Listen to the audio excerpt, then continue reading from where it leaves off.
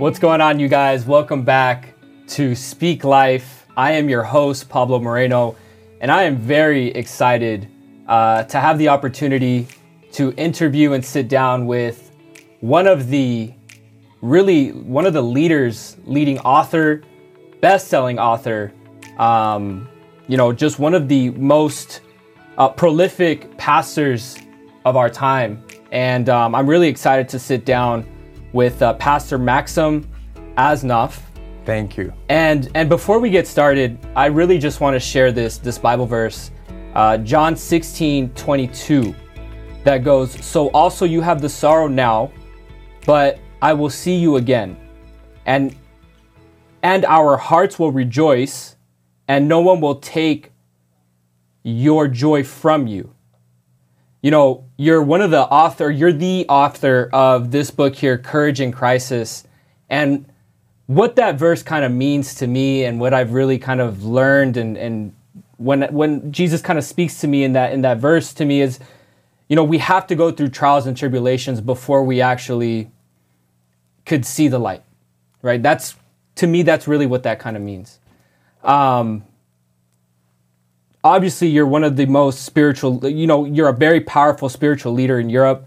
Pastor, welcome. Welcome to the platform. Welcome to the podcast. Thank you. Happy to be here. Yes, absolutely. Now, talk to us. We have the opportunity to have, 3 different points that we want to talk about, right? Experiencing and surpassing crisis at a young age, which we'll get into a little bit into your story. Life as a senior pastor and as a life coach. And then understanding courage through the midst of crisis, right? So we could kind of start off a little bit. Yes. Talk to us a little bit about the beginning of your journey as a 15-year-old Maksim. What was life like? It's life was very interesting, and I think that many times we can understand the purpose only in hindsight. The closer we are to the problem or to what we're dealing with currently, it's the more difficult to see the meaning behind it. And it's very easy to, when you find yourself in crisis, it's very easy to feel discouraged, lost, to feel like nobody ever went through this, it's only me. But, we learn in life that most of the incredibly successful people who impacted history went through a lot of pain. And pain is one of these things that really helps you in the long run to discover your power and your purpose. So for me, growing up in the hood, literally alone at 15 years old, my mom had to run to another country to hide from an abusive boyfriend who almost took her life, was an experience of really learning also to trust in God. Because honestly, courage comes from somewhere. Courage is a product of faith.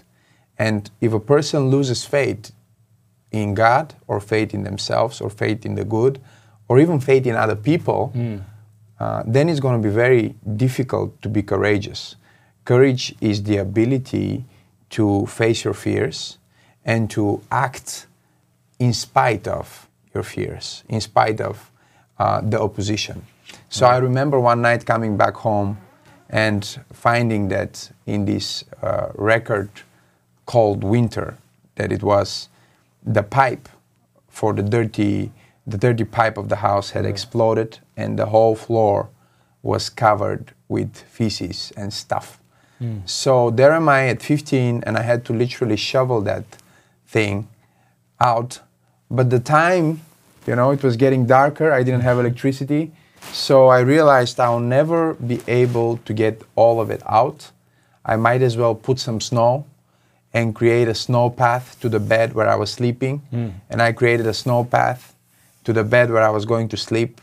Remember laying down in that bed, covering myself with 8 blankets, and just the stink of it was incredible. But at that moment, I was thinking about, if I am really called to be the person that I believe I'm called to be, this is going to be an incredible story one day. So I think that finding courage in crisis also has to do with looking at your life through the lens of whatever moment you're in now. It is not all your life. It's part of your life. And your experience now is your story tomorrow. So when you share this story one day, like I'm sharing this story with you now, you have to ask yourself the question, what kind of hero am I in this play? What kind of hero am I in this movie called life? How did I act in the midst of this crisis? Because life is full of crises. It doesn't matter if you're an entrepreneur making millions of dollars, that I coach this kind of people, or you're a politician, or maybe you're a celebrity, people know who you are. Everybody goes through crisis, from the single mom to the man who just bought the newest Bentley. Is going through some sort of crisis. And so if this is all around us, if crisis is actually life, one big crisis all the time, then we might as well learn how to live it, how to act within it, and how to live in a way that is really honoring to our values, our faith, and our vision. So a time of crisis is a great time to also create a vision for your life and to look for the deeper things of life. Okay. To think that a large percentage of the Bible was written by a man named Saul of Tarsus, who we know as Paul the Apostle. And this 1/3 of the New Testament that he wrote, a big part of it was written from jail. Wow. It just gives you a perspective of what a crisis can do in your life. It's very tough for us in the Western world to understand that God's purpose and providence many times comes in the form of pain and problems. So anytime God wants to do something in your life, He will actually allow pain and problems. And for many Christians, especially in the West, that sounds like a contradiction because we've been taught about a one-sided gospel, and we think that as soon as I believe in God, all things are just going to fall into place and my life is going to be perfect. But that's not true, because sometimes God will have you go through stuff. He will have you go through pain. And only in hindsight you can understand that this pain had a purpose. So think about this.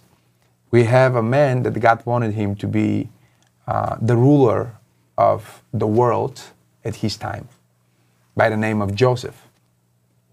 So he posed the question, how do I get Joseph from being in a tribe, living somewhere in Canaan, to living in Egypt and on the right-hand side of Pharaoh? So God created a whole plan. Well, he's going to be betrayed by his brothers. Then he has to go to prison. Then from prison, he has to stay for 3 years in prison. And I'm going to call him in the 3rd year to sit on the right hand of Pharaoh.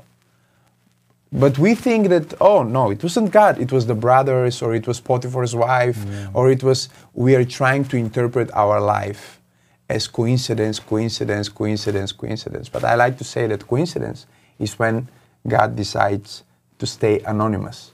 So you're looking at it as a coincidence, but it's not, because Joseph looked at his brothers in the 45th chapter of the book of Genesis. And he told his brothers, it was not you who sent me here, but God. God sent me here to preserve life. So in hindsight, he could see his life as the purposes of God in pain. You know, Paul the Apostle was in jail. In 16th chapter of the book of Acts, the Bible says he was thrown in jail in Philippi. I've been to that jail cell like tens of times. I brought people to that place. It's close to where I live in Bulgaria. It's like 3-hour drive. Wow. So to think that Paul the Apostle wanted to go one way, and then the Bible says the Spirit of Jesus did not let us go there. And then he saw a vision. He was in modern-day Turkey, in Troas, and he saw a vision of a Macedonian man telling him, come to us, calling him. He crossed from Asia to Europe, and what happened? The first thing that happened, Pablo, was he was beaten and thrown in jail in Philippi. Wow. So God had him in jail. But we don't like to think that God will allow you to be beaten and thrown in jail. Do you know that the most amazing part of that story is not that he was in jail, or that he prayed and sang with Silas in the middle of the night and the jail was shaken, there was an earthquake, and the Bible says all the cells were open, but none of the prisoners ran. None of this is what amazes me. What amazes me about this story is that when the jail guard decided to take his own life, Paul stopped him and said, we are all here. Most Bible scholars believe that this man, the guardian of the jail, was the first pastor of the Philippian church. Oh, wow. So when you think about it, God had a man, or two men, Paul and Silas, beaten, thrown in jail, didn't allow them to go and preach to another place because he wanted to call the man who was the governor of the jail to become the pastor of the Philippian church. So what I'm trying to communicate is that I learned through my life that it's all about Jesus. Your story, everything you do, everything that happened to you, everything that happened to you actually happened for you because it's about your testimony. Right. And if we think about the great stories of the Bible, any story that's worth sharing had a lot of trauma in it and a lot of pain. The moment you realize that your pain is your testimony, it becomes so much easier to process it and find meaning in it. Last week I was speaking at a large church here in California, and I called a woman and I gave her a word. I said, everything you went through, you had to go through it because you're going to help women now who are just like you, who went through abuse. Well, after the service, the woman reached out to me. She said, I was kidnapped. She said, I'm a survivor of human trafficking. What you told me is so true. But then I wouldn't be the minister of the gospel that I am today if I didn't go through all of that. So what I'm communicating in the book is not just that God is using crisis many times in our life, but in a very practical and a contemporary, if I can use that word, way, how to actually create a game plan. It's like a guidebook. So you have to make a choice. This is how you make a choice. Right. You have to create a vision for your life. This is how you create a vision. Or maybe now you find yourself, I talk in the book, in a moment where you maybe reached a certain level of success, but you're losing the meaning. You're not finding meaning. And that happens to a lot of my secular clients that I work with, who became wealthy and achieved a lot of things, but they have the feeling that they're lacking meaning in their life. Right. So how do you find meaning? How do you find your purpose? How do you find the right partners? Right. How do you find the right... how do you find the courage? Yeah, how do you find the courage? How do you find in the the courage? crisis? One of the questions that I know some of the people may be listening to this, they may be going through something in their life. They may be going through that crisis and they can't find the courage, right? In your journey, how was it that you found the faith? What was that journey like for you in terms of like when you were going through the crisis, right? What could we give maybe one or two nuggets to people that are going through that crisis right now that want to come back to the Lord, that want to come back to the faith, but they just can't? Well, anytime we're talking about faith, we can talk about different kinds of faith because I believe there is faith in God, there is faith in yourself, there is also faith in good. And we have to believe in good, or the ultimate good. And there is also faith in others. There is faith in people. If you just think about a faithless life, nobody has that. Right. Like I was sitting with a multimillionaire who I gifted a Bible. So when I gave him the Bible, because of his respect for me, he said, listen, I'm going to take it, but everybody would think I'm crazy. You know, I'm an atheist. I don't believe in God. My family doesn't believe. We actually don't believe in anything, he says. He then looked at his daughter was there. He asked her and the fiance, do you believe? They said, no, we don't believe in anything. He says, listen, the whole region here, we are like atheists. We don't believe in anything. We grew up in communism. It was like forbidden to believe. And I started laughing in his face. He was like, why are you laughing? I said, look around. We are sitting in a project that cost $100 million. $100 million. And I said, how did you decide to build this? Because he had a 5-star hotel, Wow. a bunch of houses, a golf course, then another training golf course at the foot of the mountain. Beautiful place. I said, how do you decide to do that? He says, well, you know, this is near where I grew up, so I would come here and I would imagine. I would say, wow, you would imagine. So I said, you would see this? He said, yes, I would see this. I said, where were you seeing it? He said, I would see it in my head. I would just see it in my imagination. And I told him, and you are sitting here and telling me that you don't have faith? You don't have faith. You went and took a loan, $100 million loan, to build this thing. And you're telling me you don't have faith? We're sitting now in the clubhouse having lunch at your 5-star hotel, and you're telling me that you don't have faith. Do you realize that you have a lot of faith? Nobody has a faithless life. Even people who say there is no God, they still have to have faith. In something, there's a So belief when you somewhere. decide to fly somewhere, what do? First, you believe the website that told you they're selling you the tickets. You don't have proof. You just went in, gave your card details, and then they send you just a text that, yes, this is your flight time, right? Yeah. You're flying to LA. Then you saw this, a boarding pass, and you thought it's true. You believed. You actually went to the airport. Then a person sitting at a desk, you never met that person, took your bag and your belongings. And you believe that person, that he's going to take you back to the airplane. Then you went to the airplane itself. And you actually believe that there is a pilot who went to pilot school. You didn't go and check his license. You sit in the plane and you're flying. And do you realize that all of this takes faith? So even us sitting here, we are believing in the chair we're sitting in. We are believing that the microphone's going to work. We are believing that the cameras are running. We are doing everything by faith. So it's just that if we follow the natural logic of faith, we always come to faith in a supreme or transcendent or ultimate good. So the faith in God is unavoidable in the world we live in today. If we exclude God from the equation, we're excluding good from the equation.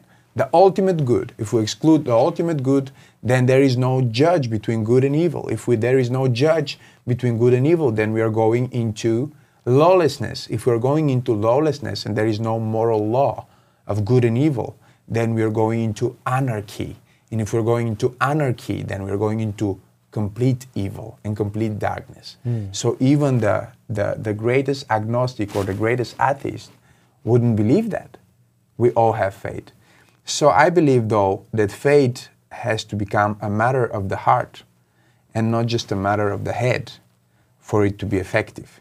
Because faith in God, faith in good, faith in people, or even faith in yourself can be just head knowledge. Maybe you read it somewhere and it's still good, but it's not a hard thing. In your heart, you are doubting. So faith could be emotional. Faith is also physical.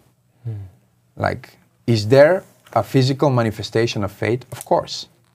So a person who has faith, look at me. Look how I'm standing. I'm standing as a man of faith. If I'm standing like this, I don't have faith. So faith, you can see it in my body, right? But faith, you can also hear it in my emotion. You can feel it. Faith is an emotion. Many people don't get that. But faith is physical, faith is soulish, faith is emotional. But the real powerful faith is spiritual. It comes from your inner being. It's a conviction. And it's a gift of God. So the Bible tells us in the book of Romans that to all of us was given a measure of faith. So there is not one person watching this podcast that doesn't have faith. Because the Bible says to all of us was given a measure of faith. Now somebody says, how much is that faith? Enough. Because the Bible says that if you have this kind of spiritual faith, even if it's as small as a mustard seed, and a mustard seed is one of the smallest seeds, like I've seen a mustard seed, it's so small. If you had such small faith coming from your spirit, you could move a mountain of obstacles and problems. So that is to say that all of us have faith, and all of us have more than enough faith. It's just that faith is not enough itself. Faith needs action. And I think that that's so powerful. I know that those words are so powerful, and that's a way of life is a way of faith, right? So on this podcast, which is obviously Speak Life, speaking with that faith and moving with that power and moving with that conviction, I think that that's so massive. Thank you for sharing those words. We really appreciate that. Kind of transitioning a little bit, you're also not only an author, a senior pastor of one of the fastest growing churches in Bulgaria, right? But you're also a life coach. Talk a little bit about the lifestyle of a life coach and also balancing that with, you know, being a pastor, a senior pastor. Yeah. What is that lifestyle like? Well, you know, it's very interesting because when I was younger, I would think that it's impossible to be a minister and at the same time to be a business person. Or I could not bring together the idea of me wanting to be almost like a Mother Teresa, or, you know, loving on the poorest of the poor and helping these kind of people, because that's where I come from. And at the same time to be like a Nelson Mandela or a Steve Jobs or an innovator or a leader, an entrepreneur. So it was almost like I had this contradiction. And that's one of the reasons that for a long time I didn't want to be a pastor. Because I thought if I am a pastor, then I could not serve people who don't have my faith, or I could not help people who are of a different opinion or whatever. Well, then what really helped me is I found a man who was the coach of some of Hollywood's greatest of all time, and also a businessman, an entrepreneur, but a spiritual man, a very powerful speaker, a very powerful spiritual leader, and an evangelist. Yeah. So when I saw this man, something clicked in me at a very young age, where I thought, if he can do it, maybe I can do it. Maybe to be a pastor doesn't mean that I have to be overweight, looking sad, with a wife that is looking also very sad. You know, that's like the pastors that I saw. Right. So I was thinking, if I am a pastor, I have to be overweight, I have to live in a beat-up house, drive a beat-up car, and have a beat-up wife. You know, I'm honest. Yeah. So I didn't want that, because that's not how I imagined my life. So I always imagined being an amazing father. I always imagined having children, having an amazing family. Like, from my list of values, I believe there are 8 areas that are the most important areas of life. I call them success areas. One of them is family. For me, family has always been like a great priority, even to this day. And it was tough for me to imagine that I would be a father and my kids, they would be struggling, or I couldn't afford for them to have a normal lifestyle, because that's where I come from, right? I wanted my kids to have a better life than me, and I couldn't see how this would work. So at some point I realized that God didn't gift Joseph just to save his brothers. And Jesus didn't die only for the people that believe in him.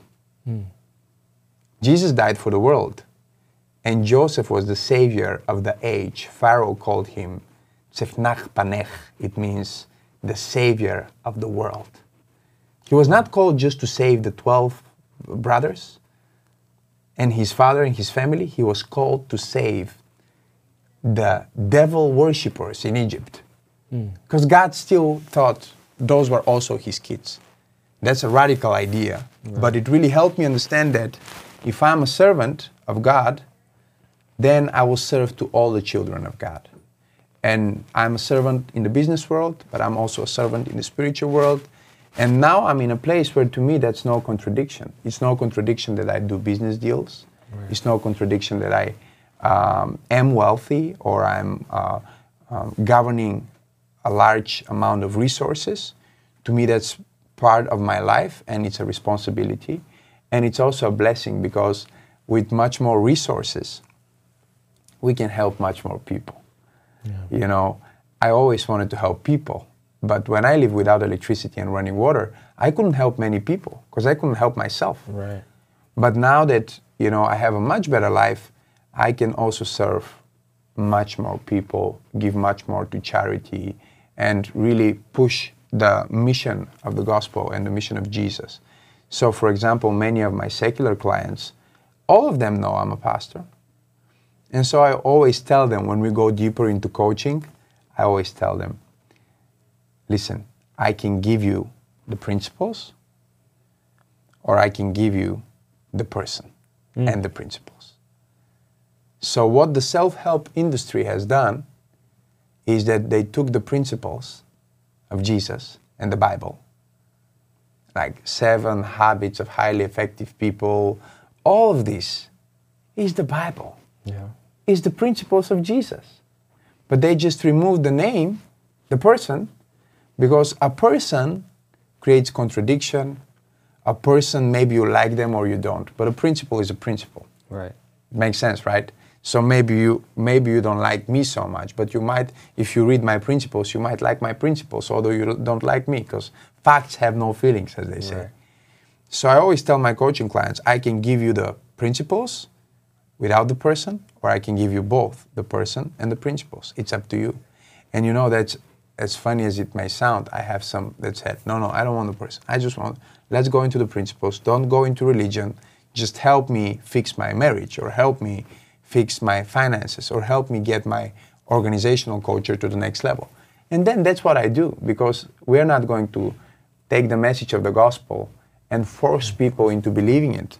But do you know how many people through the years, because we create rapport, we create trust, they start seeing the results, they see my life, they see my family, they see my joy and the way I am behind the scenes of life, and they say, wow, I really want what you have. And then I tell them, listen, it's not only the principles, it's the person of Jesus who will really transform your life. And that's what I share also in my book. It's not a tool to kind of convert or evangelize people. It's really a tool to guide you through your life and crisis. But I also share about my faith, because I wouldn't be the man I am today if it wasn't for God, if it wasn't for my relationship with Him, and if it wasn't for really His power and mercy on my life. I think it's massive, and guys, please pick up the book Courage in Crisis. And what I would say is, you're really a living embodiment of your core values, your core principles, your core beliefs.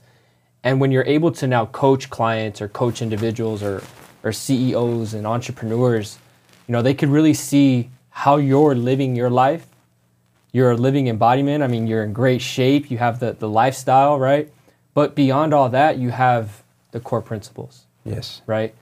Now, we talked about people as well, right? Let's talk about characters or people in the Bible, right? Is there somebody that you correlate with, or somebody that stands out to you in terms of a specific character in the Bible? Well, I would think that I really relate to every single character in the Bible, because every character in the Bible is Jesus. And let me explain what I mean by that before people go crazy on theology here in the comment section. Every character in the Bible is a type and shadow of Jesus. So if you think even of somebody who didn't finish that well, like a Samson. Samson was called to be a great deliverer, and then he had a women's problem, we know that about him. But then he dies in a very tragic way. The Bible says in his death, he killed and won over more enemies than during his life. But if you just take that Bible verse out of the book of Judges, that's what Jesus did. In his death, he overcame many more enemies than during his 30 years of life. Or if you look at the life of one of my favorite Bible characters, who is Joseph. Joseph is a complete type and shadow of Jesus. Number one, he's betrayed by his brothers. Jesus was betrayed by his brothers. Then he's thrown into a pit. Jesus was in the pit. His blood, his clothes are soaked in blood. Jesus' clothes were soaked in blood. Then he sold in slavery into Egypt. Jesus went to hell. And then Peter says that Jesus spoke by the Spirit to the spirits in prison, in Tartarus, the Greek word. Our Bible hero, Joseph, was in prison. In the 3rd year, Joseph rose from prison. On the 3rd day, Jesus rose from the dead. When Joseph rose from the dead, he was on the right side of Pharaoh. When Jesus rose from the dead, he was on the right side of the Father. When Joseph rose from the dead, Pharaoh gave him a name that is above every other name. He called him the Savior of the age. When Jesus rose from the dead, the Bible says he was given a name that is above every other name, so that in his name every knee might bow and every tongue confess. And listen to that. After that, Pharaoh gave a gift to Joseph. He gave him a Gentile wife. And God gave a gift to Jesus. He gave him a Gentile church, his bride, his wife. The only part of Joseph's life that is yet to manifest is when he revealed himself to his brothers, to the Hebrew boys. Israel, to this day, don't believe in Jesus the Messiah. They still expect a Savior. But the Bible says they will look at him whom they have pierced. And this would trigger the greatest end-time revival. So every Bible character, let me go further, everything in the Bible is about Jesus when you go really deep into it. So for me, Jesus, the God-man, he's the greatest. Yeah. We will never be like him, but that doesn't mean that we shouldn't try. That's what we call sanctification.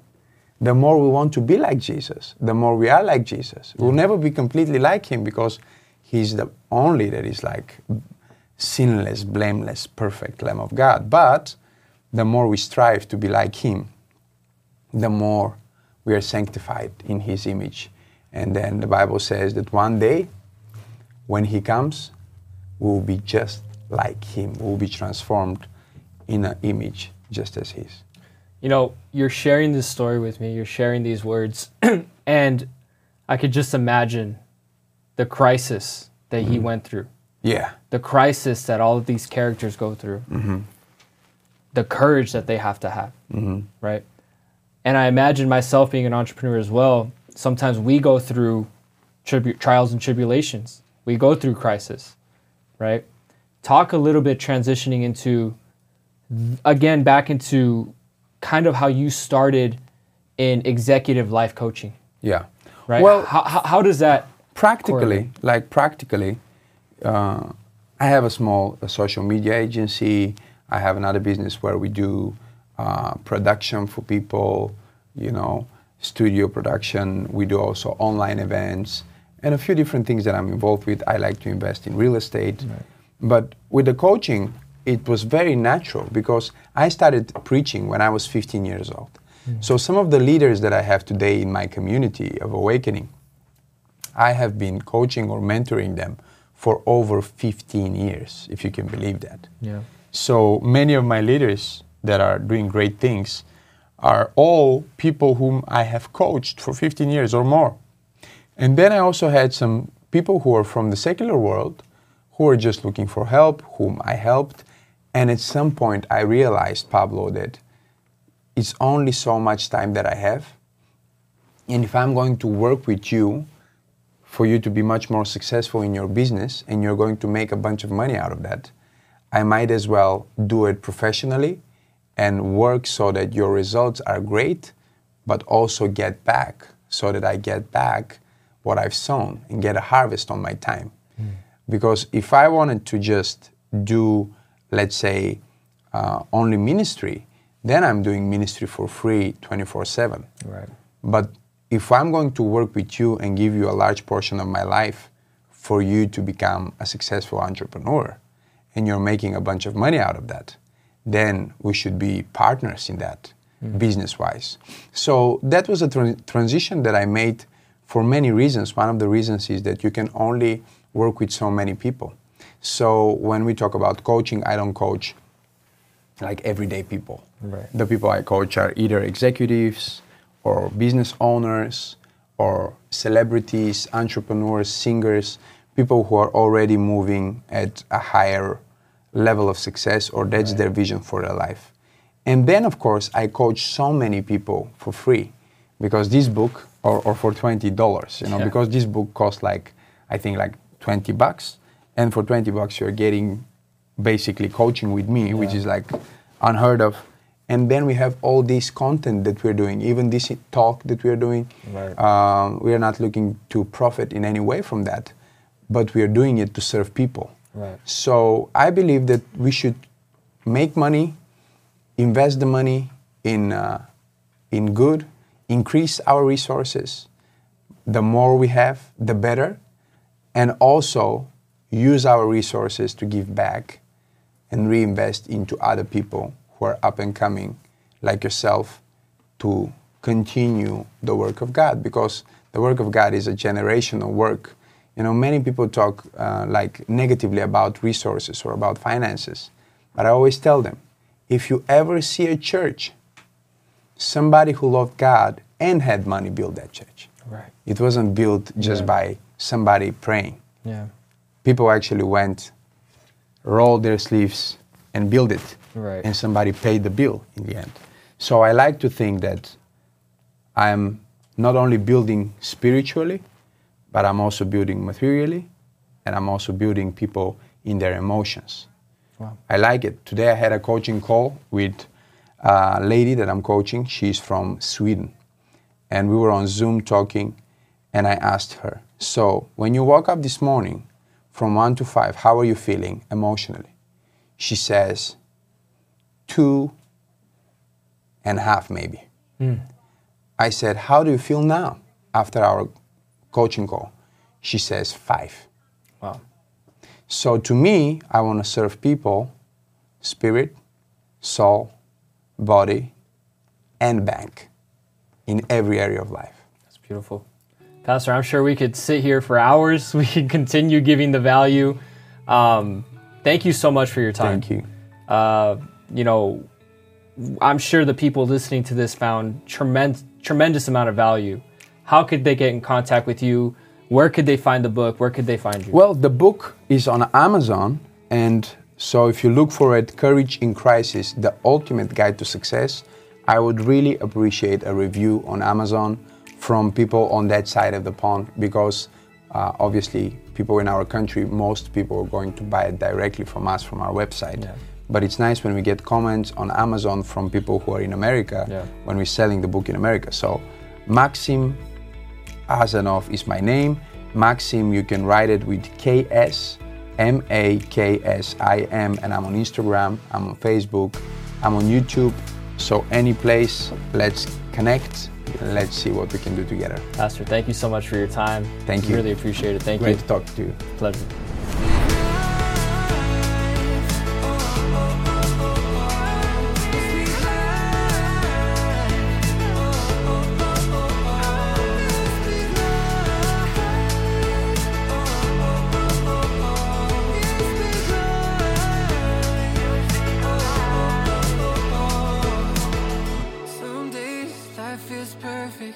Other days it just ain't working. The good, the bad, the right, the wrong, and everything in between.